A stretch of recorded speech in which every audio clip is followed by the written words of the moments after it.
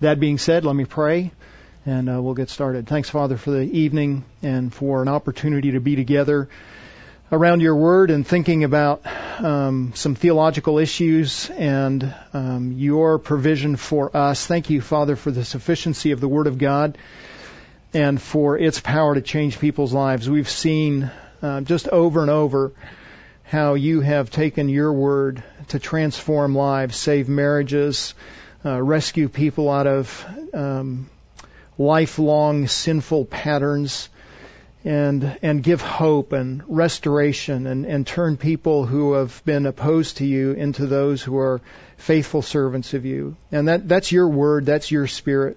And we thank you for that powerful word, and we thank you for the privilege of being your servants and helping others along that pathway. And we pray that as we think this weekend about the exam and think about the application of theology to life, that you would give us wisdom, discernment, clarity, and that you would guide our discussion. We commend ourselves to you. And even this evening, we just pray for grace to stay awake, alert, attentive, and understanding of what you would have to teach us today. We pray in Christ's name. Amen. Ken showed up downstairs. So we're going to be trickling in a few more. Okay. All right. Well, it is my privilege to kind of think through the exam track. My name is Terry Enns. For those of you who don't know me, I'm on pastoral staff here at Grace Bible Church. I am a fellow with ACBC. I've been grading exams for 4 or 5 years, I suppose. I've laid my eyes on dozens of exams. I've seen some great ones. I've seen some plagiarized ones. I've seen some bad ones. I think my record is out of 44 exam questions, 43 rewrites. So that was a bad one. And I think that one was plagiarized too. So I've seen everything, and I have a good sense, obviously, of what we're looking for because I've graded a lot of exams. So feel free to ask questions as we're going along. My task in this session is just to kind of lay the groundwork of what are we looking for in exams, and how can you work on the exam and write the exam in a way that will be most helpful to you. So let me just remind you of the process, kind of give you an overview of the certification process, just to remind you of where you've been and where you need to be going and what you need to be thinking about. So the first step, obviously, is learning, and that's the ACBC basic training track. All of you should have done that already. If you're up here, that means you've already done that. Side note to that, once you do basic training, if you're going to turn in the exam, you have 4 years to turn in the exam. So November of whatever year you finished, or whenever you finished taking that basic training, in our case, November, the clock starts ticking, and you've got 4 years from that November to turn it in. So if you get up to the end and you miss it by, say, 6 months, they're going to ask you to take basic training again. Now, there is an option to do that by audio, so you can just re-listen to the audio of the event that you attended, which is, I think, what most people do. But just be aware of that. There is a time constraint to that, so you're going to want to think about that. Observation of a certified counselor doing biblical counseling. How many of you have done any observation already? So some of you have done some observation. So there are observation videos, and they vary in effectiveness. Some of the older ones are maybe not as effective. Some of the newer ones, like the things that ACBC is doing, are just really, really excellent. They're helpful to watch. Honestly, if you can sit in with somebody, I know at Grace Community y'all do that, and we do that as well, so you guys can sit in with us. And that's just by far the best way to do it, because it's real life, it's real people, it's a real problem, it's a real counseling situation. Then when you're done, the person leaves the room that's being counseled, and now you can interact with the counselor. You know, you're taking notes, and you can say, okay, why did you they said this, why did you go down that way, or why did you pursue that, or why didn't you pursue this? And it's just a great way to learn. So if you've not done that yet, I would just really encourage you to do that. Reading 1,000 pages on an approved reading list, at least 300 of needs to be of a theology. And when we get your application, we're going to see what you read. And I always look at That's one of the first things I look at on the application is what did they read? What did they read and how much did they read? If I see somebody that read 1,007 pages, and I think that's actually one that I graded recently, that's what it was, immediately I'm going up and I'm thinking, I wonder if this guy's good, just, he's a bare minimum guy. I just did enough to squeeze in under, so he's read, Paul Tripp, Instruments in the Redeemer's Hands, he read pages 1 to 92 because that's all he needed to get over the 1,000 hump, right?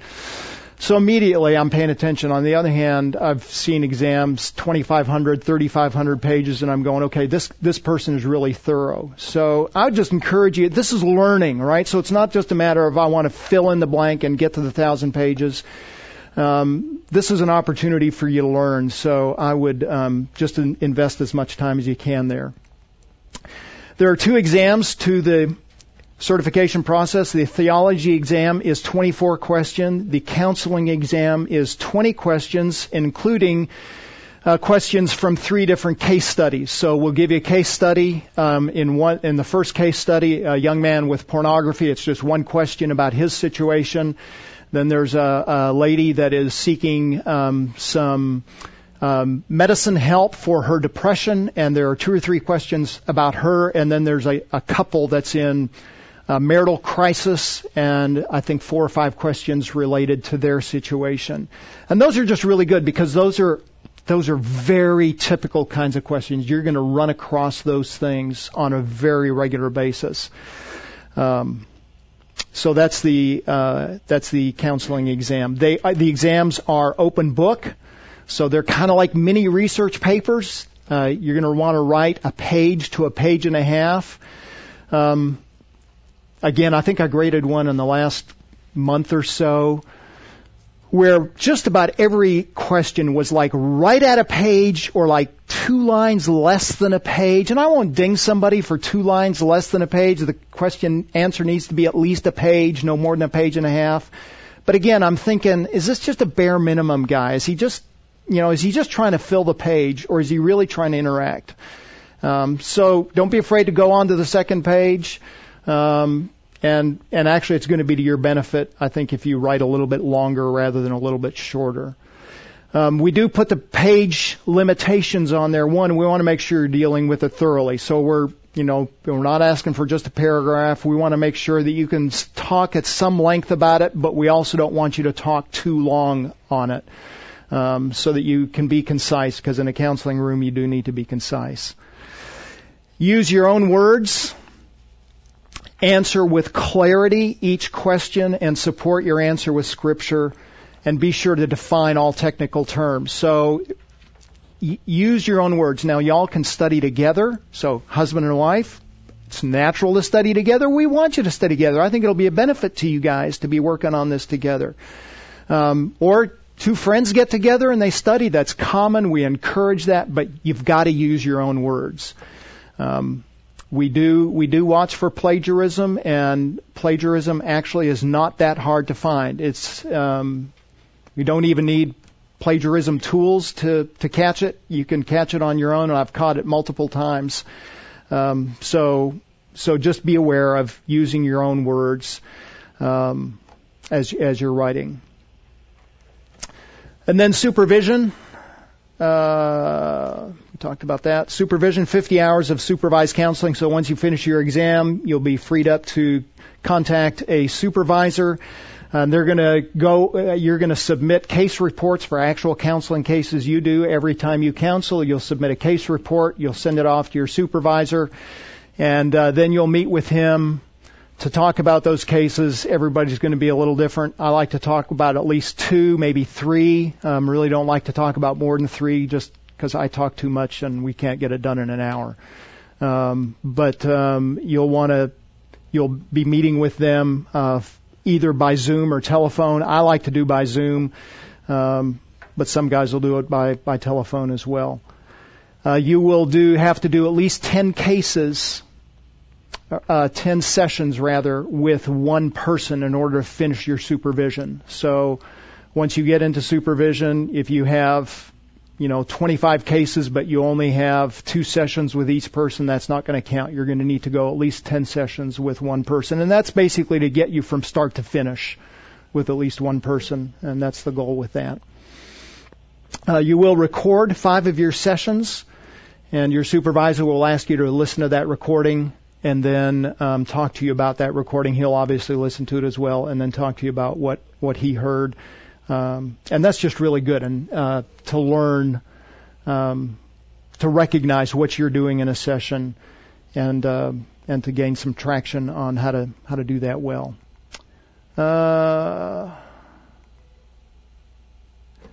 And just like the exam, having a 4-year limit, your 50 sessions have to be done within 1 year. I mean, there is some latitude. There are sometimes reasons why somebody doesn't get it done in a year.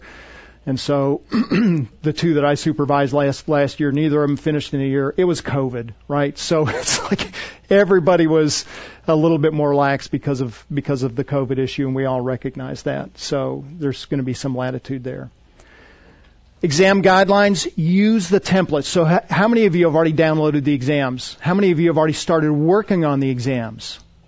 Okay, so a number of you have. If you haven't, go to the website, download the templates, and then just follow the templates. If you copy and paste and put it in your own document, formatting can change.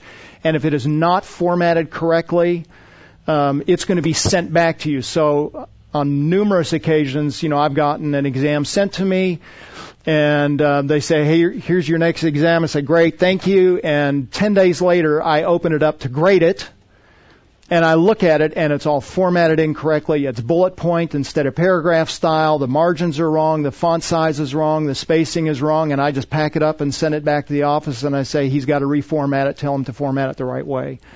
So just use the template, and you'll be spared that problem. Exams must be written in your own words. Use sources. So we want you to use sources. But be sure to cite it anytime you use a source. So if you're quoting directly from someone, obviously you've got to cite it. And even if you're getting the big idea from someone, just tell us, hey, I got this from Robert Jones, Uprooting Anger, pages 49 to 52. And this is just a summary of what he said or something like that. And we are familiar with the literature, and so we can recognize those things. So just recognize who you're borrowing that from. Plagiarism is where am I here? Plagiarism is considered a fatal error. So we have a bunch of different ways of recognizing mistakes on exams, and plagiarism is fatal. And if you get a fatal error of plagiarism, you will have to rewrite not just that question, but the entire exam. So we'll take that exam, essentially throw it away, and you start over. So you don't want to be doing that. One guy, I remember, it was a really poorly written exam. He plagiarized from someone who didn't do a good job. And we were talking to him on the phone about it, and he said, I just wanted to get the exams out of the way and get on to the good stuff. But what he was missing is the exams are training. The exams are preparation. That's learning. So embrace it. And even if you get rewrites, I often say when I send back rewrites, don't be discouraged. Rewrites are common. Rewrites are normal. I'd say on a typical exam, 10 to 15 rewrites is pretty normal. Don't be discouraged by that, and see this as an opportunity to sharpen yourself, to hone the way you're thinking and communicating about these issues, and just see it as a gift from God to continue to train you and equip you in preparing you for counseling. So write them in your own words, and don't be afraid of rewrites. Use essay-style writing, and then respond thoroughly to each of the questions. So we want your answers to be clearly and precisely written. We want to define all terms. One of the things I see regularly, it's probably every other exam, where someone will introduce a question, and let me just see if I can give you an example of what that might sound like. So Provide a biblical definition of anger. Describe manifestations of anger both in the inner and outer man. Explain the biblical factors that drive anger. Detail several biblical strategies to respond to anger. And an introduction might be something like this. It's important that we think about anger in the counseling room because there are many people in the church that are angry. I remember my junior high pastor really struggled with anger, and then they'll go on for 2 or 3 lines about anger. It's like, well, yeah, we know that anger's an issue for people. That's why we're asking the question. So just answer the question. You don't need to introduce it. We know it's a good question. We understand it's an issue. Just answer the question. So when we say provide a biblical definition of anger, we are looking for an explanation of anger that comes from the Bible. So don't go to Webster's dictionary. Go to the Bible. Give us an illustration of anger from the Scriptures. Give us what the Scriptures say about anger. Give us biblical explanations of biblical terms that talk about anger. So if I read a definition of anger, in fact, I've got one here. In the Bible, anger is presented as a reaction or response to a perceived evil, injustice, or wrong. Where's that from? That's Robert Jones, Uprooting Anger. It's almost word for word, and it's not cited in this answer. That's where they got it from. Anger can be righteous or unrighteous. One can be angry and not sin, but more often sinful anger is the issue. Righteous anger must always be God-centered and characterized by responses that glorify God. Sinful anger, however, is selfish in orientation and responds in ungodly ways. And he goes on at some length, and he never explains anything from Scripture. Now, what he says is accurate, but it's not coming from Scripture. And so if he's in a counseling room, it sounds like he's the authority and not the Word of God being the authority. And so when a counselee leaves a room, we want them to be able to say, I know what anger is because I see it in the text, and the text compels me to change, and I'm not compelled to change because of what the counselor has told me. I'm compelled to change because of how the counselor led me to the Scriptures, and the Scriptures are transforming me. So we want to build that into you even right at the very beginning. So go to the questions and then answer those questions without introduction, and then answer the question the way the question is being asked. Also answer every aspect of that question. So the one I just read is one. There are 4 questions that deal with common kinds of issues on the counseling exam. One of those is anger.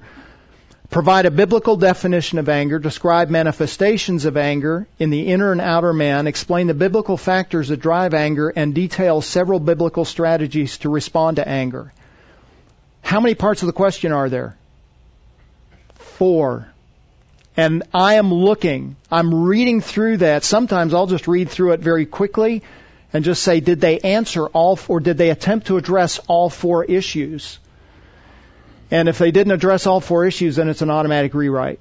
You have to address every aspect. Now, you've only got a page and a half, so you got to do it concisely and clearly. But I'm looking for that. The last part of the question, detail several biblical strategies to respond to anger. I'm looking for how's this counselor going to use the Bible to help the counselee? So where in Scripture will they take them to correct the anger, to give a new pattern of thinking, etc.? So we're looking for specific biblical responses.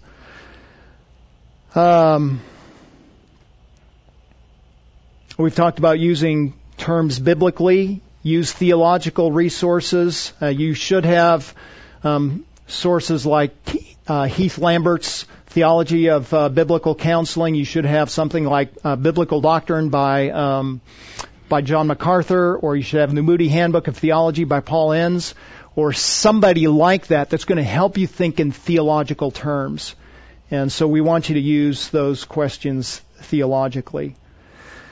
I don't know what the other graders do. I am just big on making sure that the counselor in writing the exam is using Scripture to authenticate what they're saying. So Paul tells us in Romans 15, verse 14, he says, concerning you, my brothers, I myself also am convinced that you yourselves are full of goodness. So he's talking to the Romans. He said, I understand, as I'm told about your reputation, that you are good people. We've seen you grow in the goodness of Christ. You're morally good. You're filled with all knowledge. You've been trained. You've been equipped. And able also to admonish one another. That word admonish is the word nutheteo. It's exhort, it's compel, it's confront, it's admonish. It's a word that loosely is translated in some places counsel. I don't think counsel is strong enough, but it's that I'm in that person's life and I'm involving myself in them. And they do that's done because they have been equipped with the Scriptures. They have all knowledge, so they have the ability of this. They have the knowledge of the Scriptures that equips them to change and transform people. And that's very much what I'm looking for in the exam. When I'm grading, I'm thinking, is this person interacting with the biblical text enough to help a counselee? I'm thinking as I'm reading that question, would a counselee be helped with this answer, and would a counselee understand how this is coming from the Scriptures? On the theology exam, it's kind of just almost by default easy. So, one of the questions is, explain the Trinity. Well, how can you explain the Trinity except by going to the Scriptures, right? But how do you counsel someone who says, essentially, I want to go to the doctor to get medicine for my depression? And so your knee jerk is to say, don't do that. There are better ways to do that. And that's the way a lot of answers go. Instead of saying, there's authority in the Word of God, 2 Timothy 3:16 and 17, all Scripture is inspired. All of it is profitable. And walking through that, or 2 Peter 1:3, or Psalm 19, or Psalm 119, there's hope. Psalm 42 and Psalm 43. Let me show you how God has answers for depression and discouragement. And there's a reason to go to the doctor to see if there's some underlying medical issues that are tempting you towards depression. But God has answers for depression. Let me show you where they are. That's what I'm looking for in that exam question. And I don't know how many times I've said, theology exam, great, pass. Get to the counseling exam, and I'm going, that poor person, they lost their Bible. They don't have their Bible anymore. Someone took their Bible from them. So a theology exam that's loaded with Scripture and a counseling exam that's devoid of Scripture, that's a very common problem. So just make sure you're answering all of the questions thoroughly and with the Bible. I don't know how many times I've written on an exam, you want to be overtly biblical. So just be clear, this is from the Bible. As you're giving your answer, begin your answer with what you believe and why, and then explain it in your own words. A good example of that, and I don't have the full exam in front of me, but Theo 3 is about the gift of prophecy and ongoing revelation. And a very simple way to say that is to say something like, I am a cessationist because, or I am a continuationist because, and here's how that's going to carry out in the counseling room. So just be clear. Or I'm egalitarian, and here's why. That's probably going to be a fail. Or I'm complementarian, and here's why. And in fact, that particular question, it asks specifically for you to state whether or not you're egalitarian or complementarian, and then provide a reason for that. When you're answering questions, a lot of times you need to be using Scripture. Don't write out the whole passage. So Psalm, we'll talk about this, I think tomorrow, on the attributes of God. Psalm 139 talks at length about the different omnis of God, His omnipresence, His omniscience, and His omnipotence. Well, that's like 24 verses. Don't quote the whole psalm. but you can tell us, we know of the omnipotence of God because, and pick a phrase or a part of a verse and quote that. So don't give the whole verse, but do recognize, do give something of the verse and then explain how you're going to use that verse in a counseling room. Same thing with general quotations. If you're quoting from MacArthur or Grudem or somebody like that, that's great. Just be concise, right? You have a page and a half. This isn't a 15-page paper. You have a page and a half, so use that space sparingly. I know that Grudem and MacArthur say it better than you. They say it better than me. So I get that. But we want to know what you say. It's unlikely that when you're in a counseling room that you're going to be pulling Grudem and Adams and Lambert off of the shelf and opening up and reading to them. You're going to be using your own words, so use your own words on the exam as well. So you can summarize and explain what Grudem and MacArthur and Adams and the rest say, but use your own words. That will by far be more helpful for both you and for us.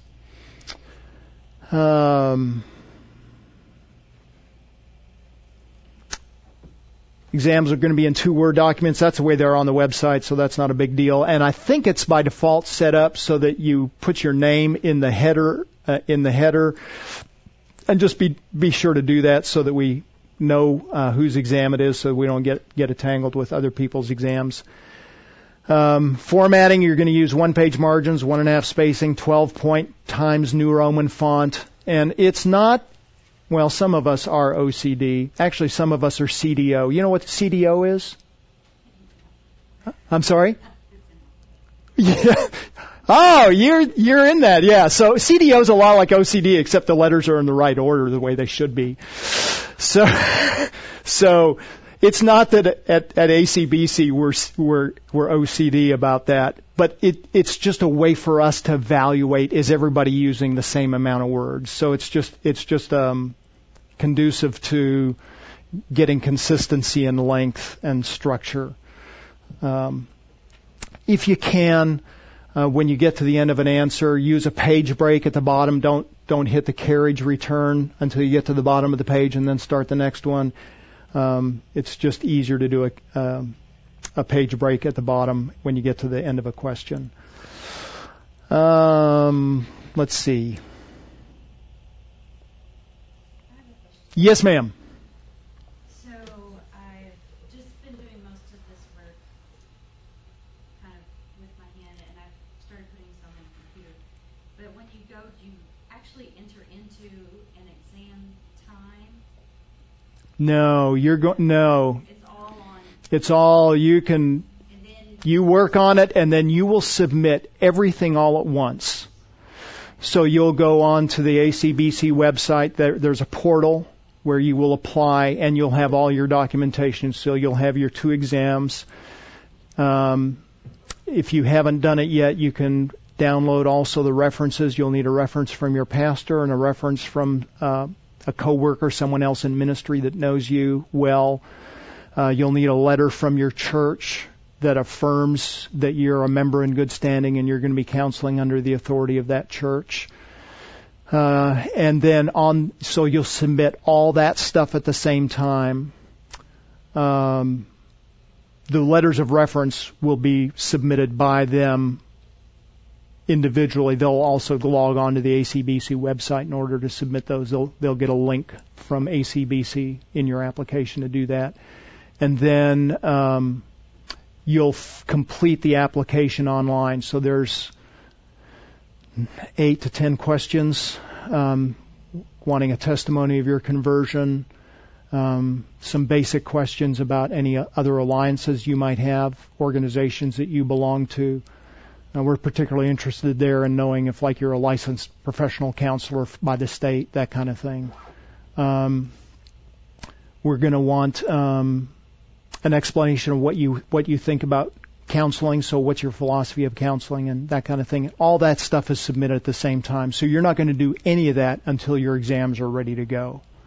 So you're going to start working on your exams tonight, and because you have time, and it's going to be fresh in your mind, and you're going to start typing, making notes, and then when that's all complete, then you'll just submit it as one large package. So, and that should be on the website as well, an explanation of all that.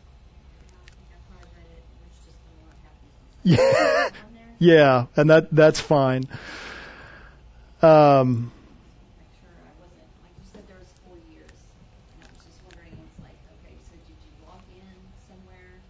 We're just going to ask you where did you do basic training? And we'll ask for that. And you should, like if you did it here, we have a record of that. And it used to be. Yeah. Yes. We still have a record of who attended. So we'll have a record of that, and we can verify that with ACBC. Questions are numbered. That's all part of the template that you're going to download. Exams are written or graded on a pass, rewrite, or fatal error. So on every question, right at the top, I highlight the question, and then in the comment section in Word, I write in capital letters either pass or rewrite. If it's pass, I may or may not add something. Typically it's something like, good job, well done, clear. If it's rewrite, I will typically put rewrite and then give you a 1 or 2 sentence explanation of what I'm asking for in the rewrite. So like on the anger question, I might say the first, second, and fourth parts of the question are fine, but the third part of the question was not answered, so here's what I'm looking for, or here's what you need to do in answering that third part of the question. Or I may say, rewrite, see comments below, and as I'm going through the exam, I'm making comments in the margin on the side and giving you some feedback. And I can give you, in fact, some examples of that.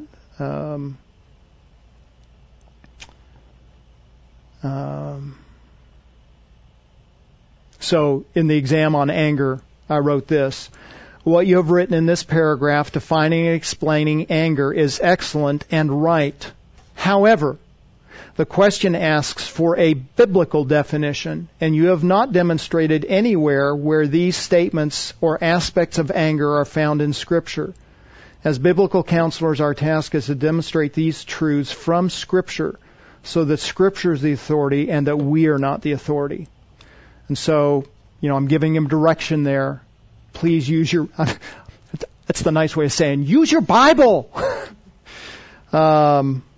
Another part of the question, the last part of the question is, how would you use let me just read it. Detail several biblical strategies to respond to anger. And on that part of the question I wrote, the question asks how you would use Scripture to help an angry person. Use specific biblical texts to demonstrate how you would counsel someone with ungodly anger. So all through the question, I'm doing that. Anywhere from 2 to 4 times in a question, I'm giving them that kind of feedback. So you should have some clear direction if you're getting rewrites on what to do. On a pass, you may or may not get comments. Sometimes I'll put comments. Some clarification things. A lot of times it's just good job, well said, clear. Those kinds of things. Fatal error, you'll get a phone call from us. So if there's something that's just traumatically bad, it's my responsibility to pick up the phone and call you to talk about what went wrong on the exam. Typically that's going to be a plagiarism kind of issue, or it might be something as simple as you've been at it 3 times. This is the 3rd time I've done rewrites. You still have a significant rewrites. What's going on? And in fact, I had one of those about a year ago where I just kept reading it, and the guy just didn't seem to be getting it. I finally emailed his pastor and said, hey, can I talk to you about this person? And just talk to him about the exam. And I just said, honestly, if he's in my church, I'm thinking I would be having a conversation with him saying, I don't think this ministry is for you. And so I got on a 3-way Zoom call with the pastor and this guy and had that conversation with him. And so it wasn't that there was anything overtly wrong with any of it. It's just after several times, it just became clear this ministry probably isn't for him. And so that necessitated a phone call. Those are going to be rare. I mean, I've done dozens of exams, and I think I've made 4 phone calls. So it's not typical that you're going to get those kinds of things. Exams requiring significant revisions have the potential to postpone the certification process until further study or growth can be demonstrated. But again, that's a learning opportunity. So a couple of times on exams, as part of the exam rewrite process, I've demanded people to do things like, you need to read another 1,000 pages, and I've given them some specific things to read. I think at least twice I've said you need to attend an exam preparation track just because it just seems clear that you don't understand the issues, and given them several options to do that. So, and again, this is an opportunity for that person to grow and to change. Typically, the standard is when you get rewrites, you'll have 3 months to do the rewrites. In general, we're pretty lax on that, so that if you write in and say, hey, I need some more time because, and then give us some valid reasons, we'll typically give you some additional time, including, hey, I had to do 25 rewrites and 3 months just wasn't long enough to do that, and that's fine. We'll give you some latitude with that. Interact with your grader. When I send an exam back, I always include my name, always include my email, and say, if you have any questions, if I can clarify what I've written for you, please ask. In fact, I had a guy contact me one time, and he said, hey, on this question, I don't remember what the question was, you said this, and I don't understand. It seems to me like I answered that in the question. And I reread it, and I said, you're right, you did. You don't need to do any rewrites. Pass. I don't know what I was thinking, but it's fine. So if you think, hey, he got it wrong, feel free to ask. Other times I've had people ask and say, hey, what kind of things are you looking for? What are some resources? We've got lots of resources. Just ask us, and we're happy to help you with that. Be humble about that as you're thinking about getting graded. It's a learning process, and the Lord is shaping you. He's not just working on preparing you as a counselor. He's working on your spiritual character, and so it's an opportunity for you to get that. I remember when Randy Patton was my supervisor for my counseling training many years ago now, and I'll never forget one particular phone call. We were interacting on a recording that I had done for one of my sessions, and he said, okay, at minute 37, or something like that, minute 37, you said, in response to this comment from your counselee, why did you do that? I remember thinking, I didn't say it, but I remember thinking, because I'm an idiot, Randy, and I need your help. So, and Randy was very gracious to me, and we've become good friends. But just be humble and just understand this is training. You're going to need correction. I tell people that I'm now supervising. Look, I'm on your side. I want you to finish as badly as you want to finish, because the longer I have to go with you, the longer it takes me from getting to somebody else. So I want you to finish. I'm your biggest cheerleader. So when you hear me correcting you, don't hear that as, oh, he hates me. No, he's on my side. He wants to help me, and this is an area where I need some change. So just embrace that part of the question. Theology question 21 is stated this way. Explain the role of the Holy Spirit in the Christian life, describing the importance of this role in the counseling process. Part of the answer to that question is the Holy Spirit is transforming the counselor as well as the counselee. And this exam and then the supervision phase is part of what God is using to shape you and mold you and prepare you to be an able and fit counselor.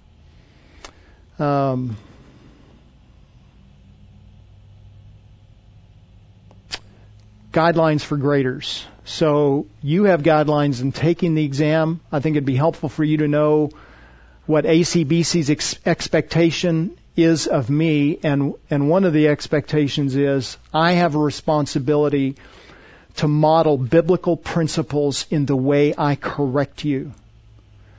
So words always ought to be becoming of Christ. Words always ought to build up, to edify, to give grace, even when they correct. And so when you get an exam back and you get comments, you should have the expectations that they will be given in that way. We had Stuart Scott out a number of years ago for a men's conference, and I was sitting at lunch across the table from Stuart, and he said, hey, he had just taken a new position at ACBC, and I said, so how's the new position going? And, what's the learning curve or whatever?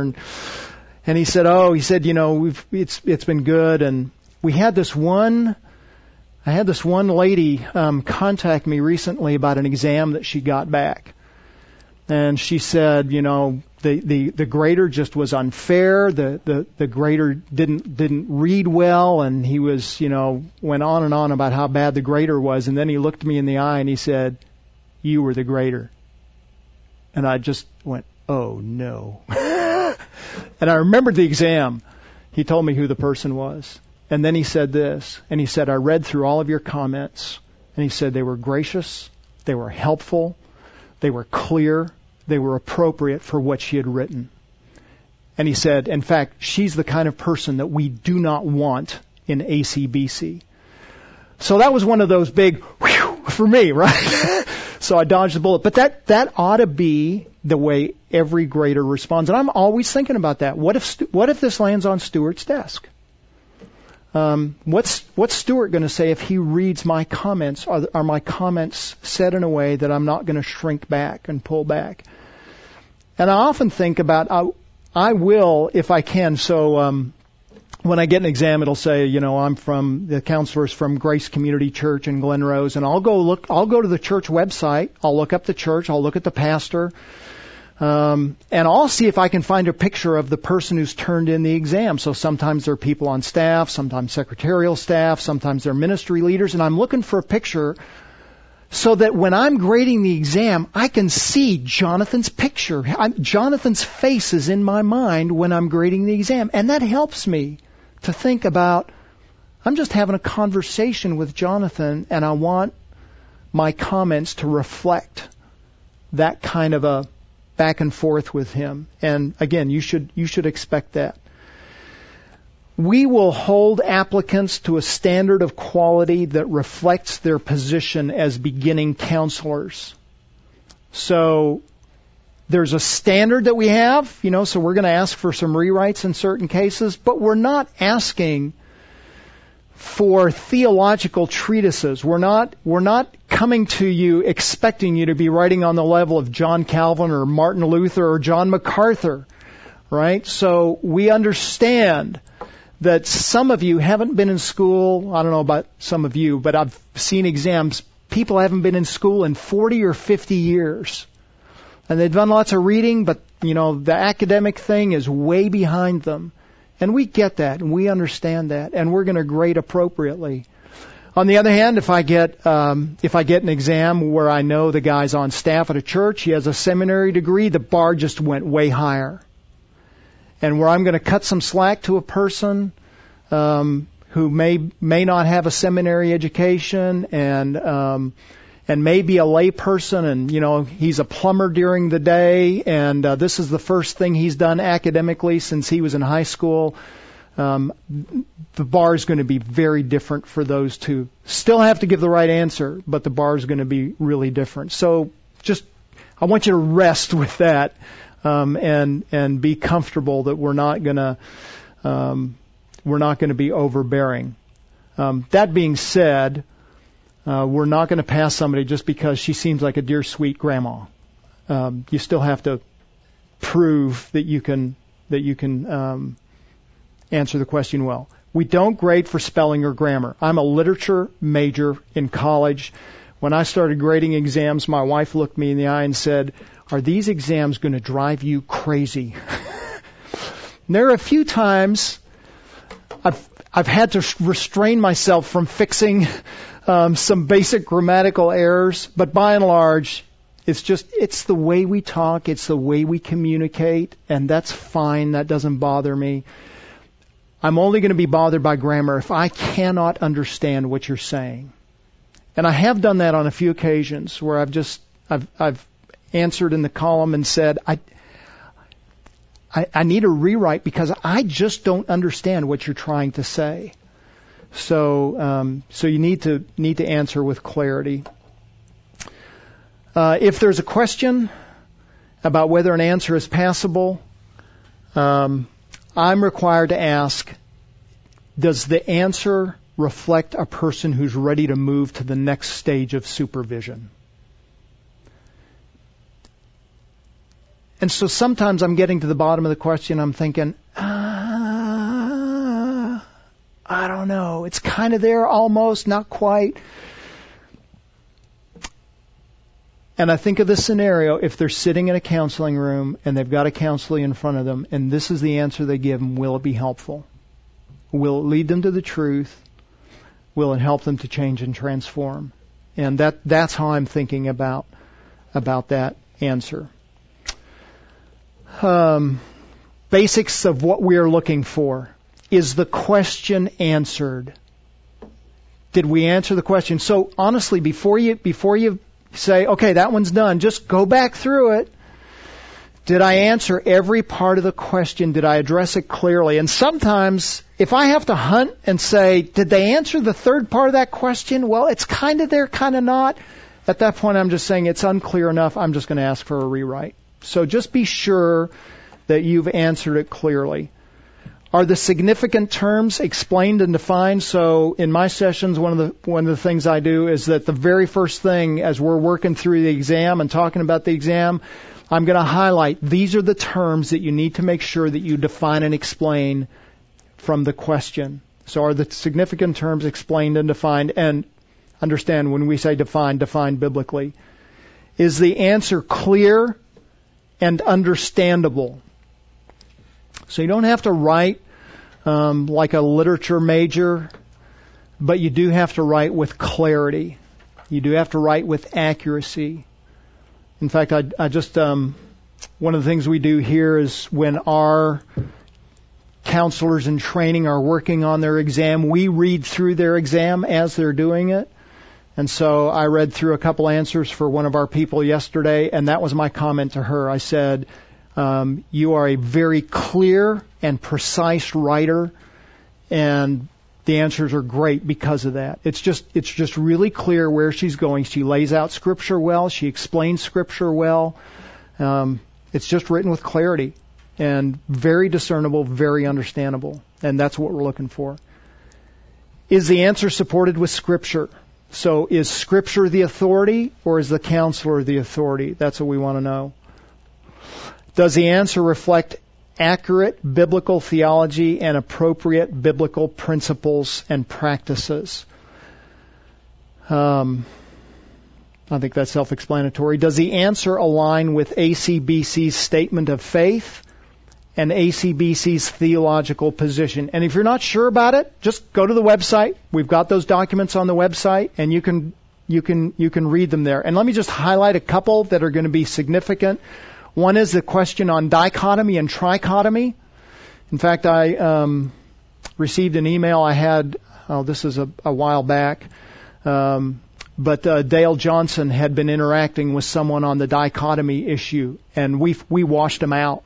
I didn't, but he was washed out because he was just a diehard trichotomist, and we washed him out so that he could not continue in the certification process. That's just a fundamental of who we are. We're dichotomist, and if you can't align with that, ACBC is not going to be the organization for you. There are other counseling organizations where you'll be fine, but not at ACBC. Complementarianism is going to be a big one, and sign gifts will be a lesser one. ACBC is not aligned exactly where I am on the sign gifts, but where ACBC is that the sign gifts need to stay out of the counseling room, that the Scriptures are the authority and not any kind of other revelation including prophetic gifting, if that's what you happen to believe in. So you've got to be able to affirm, yes, I believe in sign gifts, but that is not what I'm doing in the counseling room. What I'm doing in the counseling room is just opening up this book and explaining it. And we're looking for that. Our appropriate sources cited, again, don't want to beat a drum here, but we are looking for plagiarism. Make sure you're citing things appropriately. Was the exam written in your own words? And you might think, well, how do you know? You don't know me. How do you know I'm using my own words? You can tell. It takes about 2 questions to get a person's cadence, delivery, vocabulary. And then you get to another question and you go, huh? That just doesn't sound like this person. And so you're asking questions and you're starting to search through the web. Where did they find the answer? So just use your own words. if everything else fails, I'm asking, do they have a clue what they're talking about? Do they just really understand? That's what I'm asking. Some practical tips. Understand it's going to take most people about 12 months or more to write the exam. That's about a question a week with a few weeks off for going on vacation and that kind of thing. Most people, it's going to take somewhere between 2 and 6 hours to write an exam. Stephen, were you at Grace Community when Stephen Ewell was there? Okay. Stephen Ewell was the exception. He wrote the theology exam in a weekend. So, but that's just, he was using resources that the rest of us don't have, right? So his brain works at a different level than the rest of us. That's not the norm. So just count on most of you, it's going to take a year or more. So just block it out. One of the ways that you can do is just work on a schedule. And the best thing you can do is just mark out time. So schedule time to work on a regular basis. So Monday mornings from 8 to noon is my time to work on the exam. Or, an hour a day after the kids go to bed. Or Saturday afternoons. Or what Keith and I both did when we were working on the exams. We're pastoring, we're caring for people, we're preaching, we're teaching, we're doing all this stuff. And my exam sat in my computer for like 18 months, and I made almost no progress on it. And I went to the elders and said, look, I can knock this thing out in 2 weeks. If you will allow me to clear my calendar, no preaching, no counseling, no teaching, nothing except exam for 2 weeks. And Keith and I both did that at different times. And we were able to knock it out. And the advantage of taking 2 weeks of vacation, well, the elders just gave us study time to do that. They were gracious towards us. But taking a week or two where you're working 40, 50, 60 hours a week on it, everything just kind of crystallizes in your head because you're just immersed in it. That's all you're thinking about for 8 or 10 hours a day. And that's a really, really effective way to do it if you can have the latitude in your job and schedule to do that. To that end, large portions of time are best. So I'd say if you're going to take 5 hours a week to work on it, it's better to take 5 hours in one day than 1 hour over 5 days. It just allows you to stay in a frame of thought.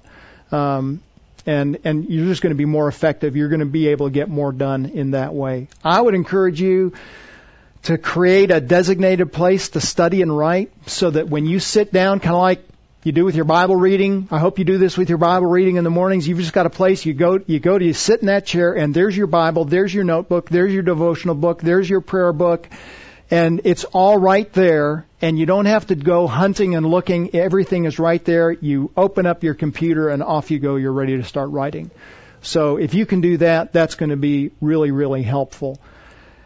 Turn off your cell phone. Put your phone in airplane mode, and whatever other device you're using, put it in airplane mode so you're not getting any notifications, so you're not distracted. Don't check your email. In fact, what I will often do when I'm writing like a sermon or something else, I'll put Word in a focus format. Y'all familiar with that? So it puts a black border around your document, and the only thing you see is your document. You don't see anything else on your desktop. And it just really, honestly, it helps you focus and be attentive to that task. I'd encourage you to outline your answer.